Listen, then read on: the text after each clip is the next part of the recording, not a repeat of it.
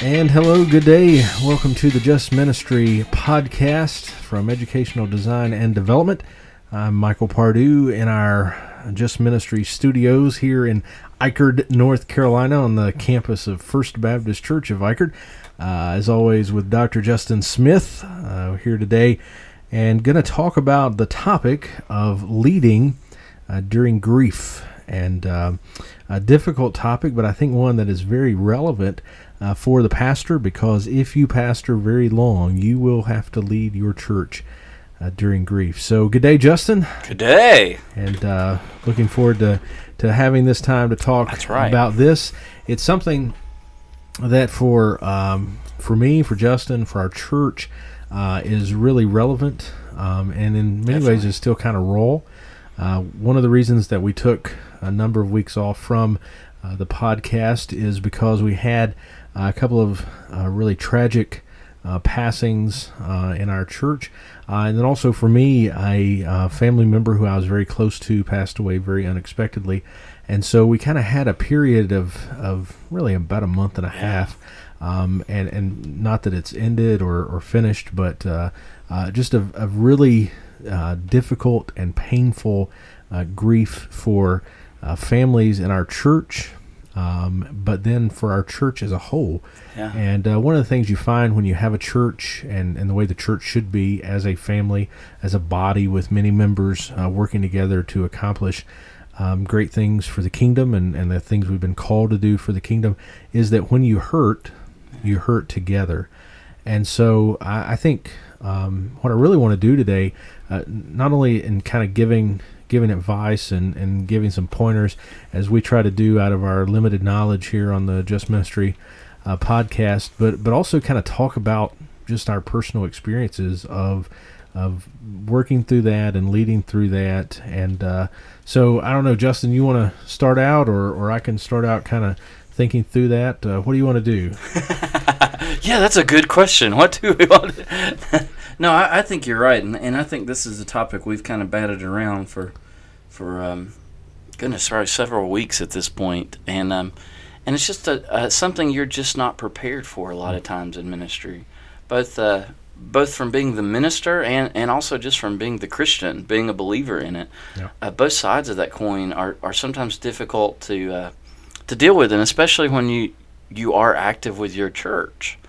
One of the things I think that I really noticed up front was just the difference in being entrenched at a church versus kind of being a guest speaker or kind of a fly-in by night speaker or a teacher sort of thing. If you haven't taken the chance to really get to know your congregation, grief times are the times that will really limit your ability to minister, because a lot of times it's those times where your circles kind of collapse around you. When someone near to you is suffering, when someone near to you it has passed away, it's the time where you tend to bring your circle in very close. And as a minister, it's tough in those times, because you both have to lead, but you also are dealing with your own hurt, and you're dealing at times with friends. Yep. I know that was one of the things you and I had talked about during this course here, is there's both the side that you are the pastor, but there's also a side that these are your friends. Yep. And it's very hard to, there are some things in ministry we have to divorce, in a way, our personal emotions from our professional position. And we hate to say it that way, but you just do. There's sometimes where you have to just say, well, that's a church thing and this is a personal thing. But it's tough when it comes to grief, because these things that kind of are transcendental in nature, these things that remind us of eternity, really kind of tear down that wall between it. Yeah. And so that's part of my mindset as we go into this, is not only how do you deal with it as a minister, how do you deal with it as a person who, like it or not, as a pastor, you have to relate to 50 to 100 to 50 to some of them maybe in larger churches, thousands of people. You have more people you have to interact with every day, and that just means you're going to have to deal with bad news. You're going to have to deal with grieving a lot more often than a regular person does. Yeah, and you can't completely be numb to it. So sometimes you are going to be numb to things. So as a pastor, as a minister, you may do a funeral for someone that you didn't know, and you kind of you do it, and you do it with reverence, and you do it with respect, but it doesn't necessarily have the emotional effect of doing someone's funeral, ministering to someone who's sick, who you're very close to. Those have a very different effects, and it makes it tougher. I was thinking, as you're talking about kind of separating yourself, I was pastoring a church a number of years ago, and the budget was really tight, and so I had to sit down with the budget and make objective, smart decisions. And so the recommendation I had to make was, hey, you need to cut my salary. Okay, and so one, you're very close. That obviously affects you, but in that, I think you can, as hard as it is, separate yourself out and say, okay, this is what I have to do for the betterment of the church. With grieving, I don't think you can do that, and especially grieving for people that you love. And so I know I found over the last really several months. But over the last month and a half in particular, that you're having to have this time of kind of private grieving for yourself, and then having to go into public, and really the sense that we've been in, it's been the first time in my ministry that it has been very public. So it's not just public as far as being in front of a local congregation, but public in front as far as being in front of hundreds of people that you don't know, who have come in for services, and being a part of something. In one of the cases, it was a very public event that had taken place for us here at the church and in the community, and so it was something that you're talking about, something that got media coverage and things like that. And so it really was a different animal, where you really are going home and grieving, and then having to step back out, to the pulpit and step out in front of people and try to kind of hold yourself together and deal with everything going on.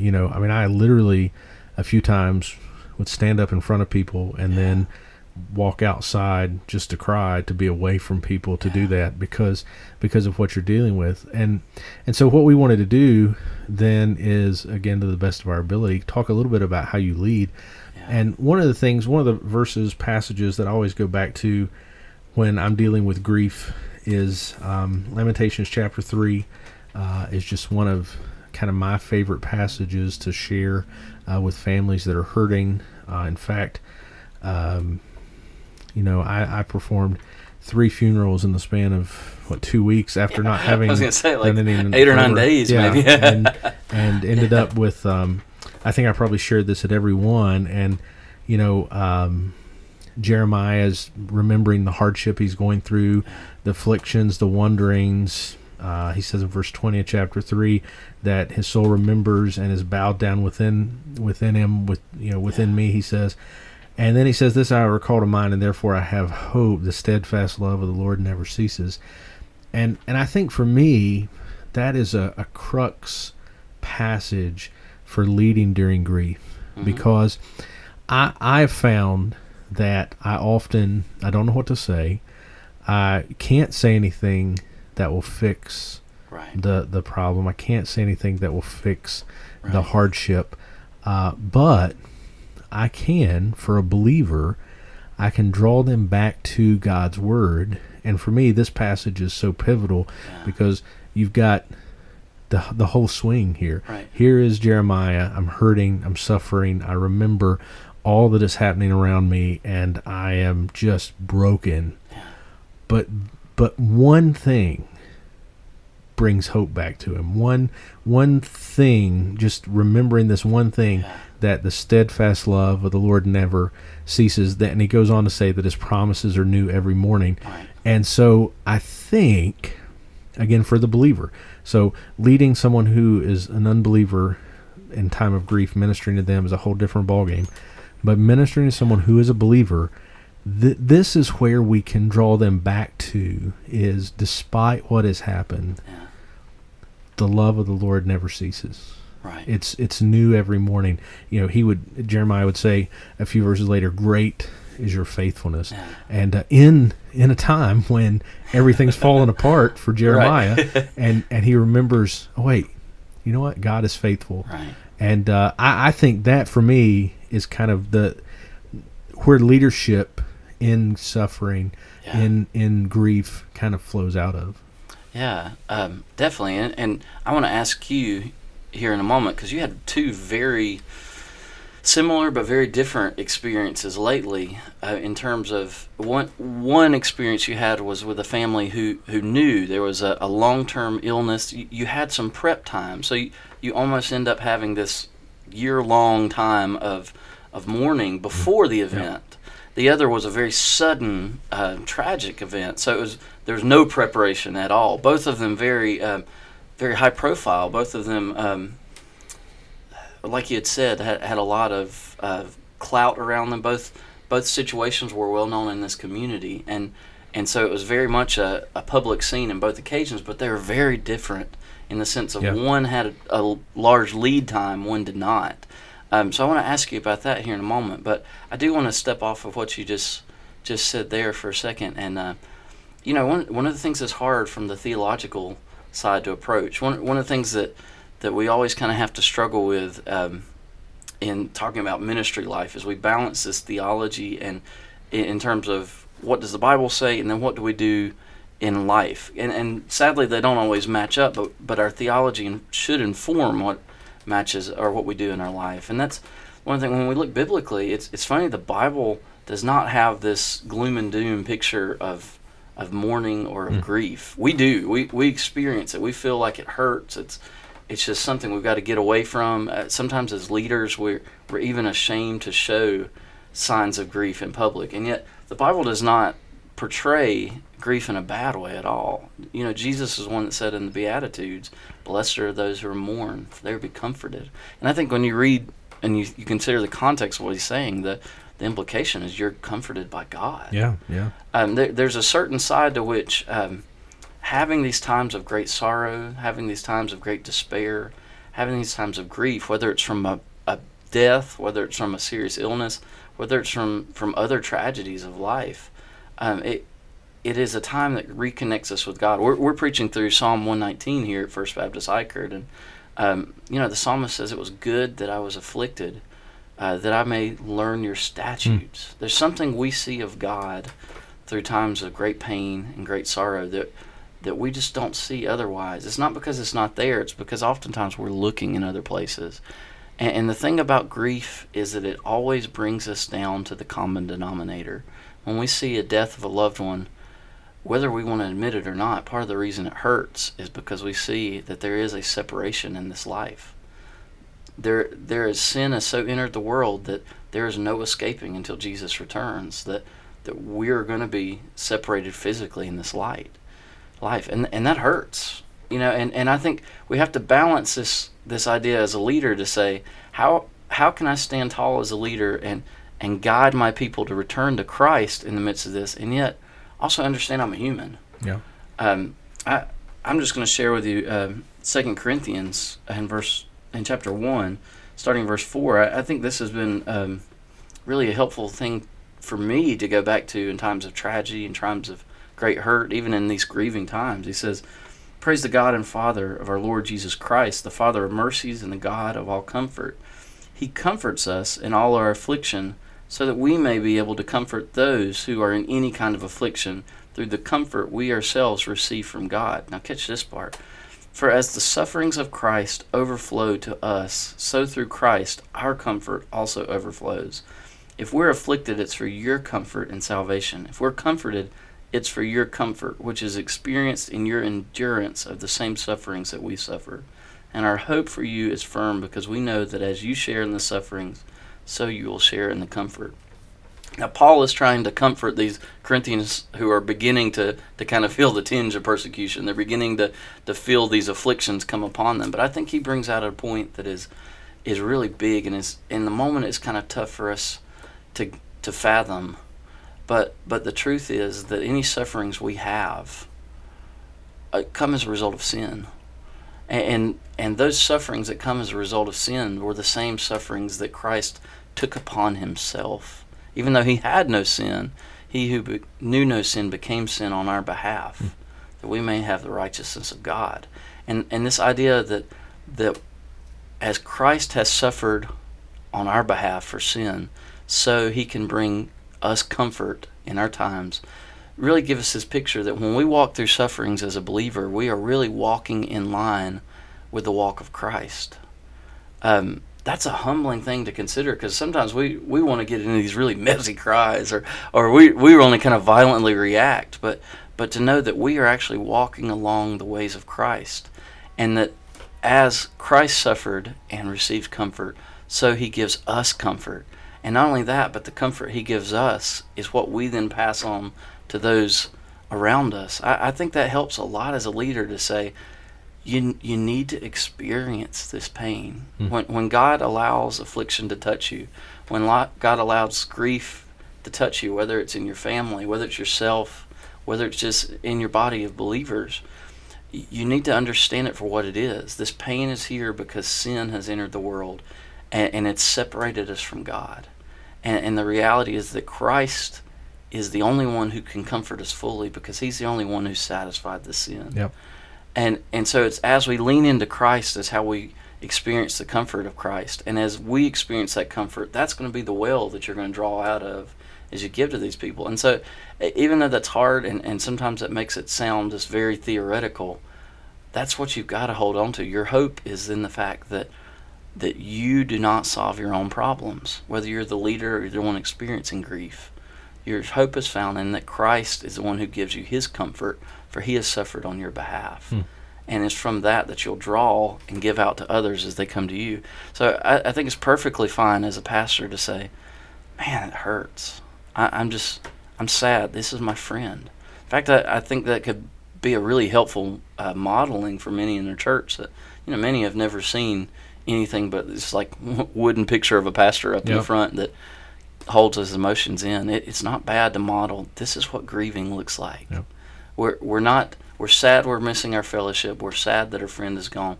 But we know if he's in Christ, we know we'll see him again. So we don't grieve without hope. But at the same time, it hurts. Yeah. And so I think that's an important thing that you started with in saying that. Let me ask you, though, how different was it as a pastor dealing with an experience where you had some lead time versus dealing with an experience where it was a very sudden tragedy? Yeah, it was a very different experience. So in some ways, when you have that time, there is preparation that goes into it. At the same time, I put off writing one funeral sermon in particular for 16 months. Yeah. And I knew very early that I needed to write that so that I would,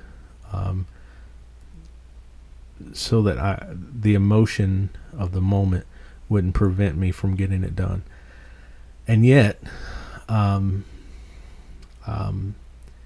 came in to the office about 7 o'clock or so on a particular morning after our friend and church member had passed, and wrote almost the entirety of the message in just an hour or two.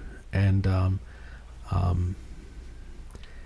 in our other circumstance where a very tragic sudden passing, it almost felt like there wasn't time to everything was so condensed that you just had to do it and be finished. And we literally had services on back-to-back days. Yeah. And again, both very difficult. And then for me personally, just a few days later, my aunt, who had lived with my family the whole time of me growing up, had lived with my parents for almost 40 years, passed away very unexpectedly. And so there was just a lot of emotion there. I think in the lead time, the blessing of the lead time is that you get to minister to someone as they walk through the issue to the family, in this case to the children, and just try to be there for them, and try to care. And the other, the church, in an amazing way, rallied around this family to care for them, and to make it possible for me to try to care for two families simultaneously. And so, the way our staff structure is, so Justin and I are on staff here and work here full time, and that's kind of it as far as ministry staff. And Justin has a unique role in that's different from mine, and mainly ministering with our child care center and all of that. And so it was a lot to bear. Obviously the lead time gives you a lot of opportunities that something sudden doesn't.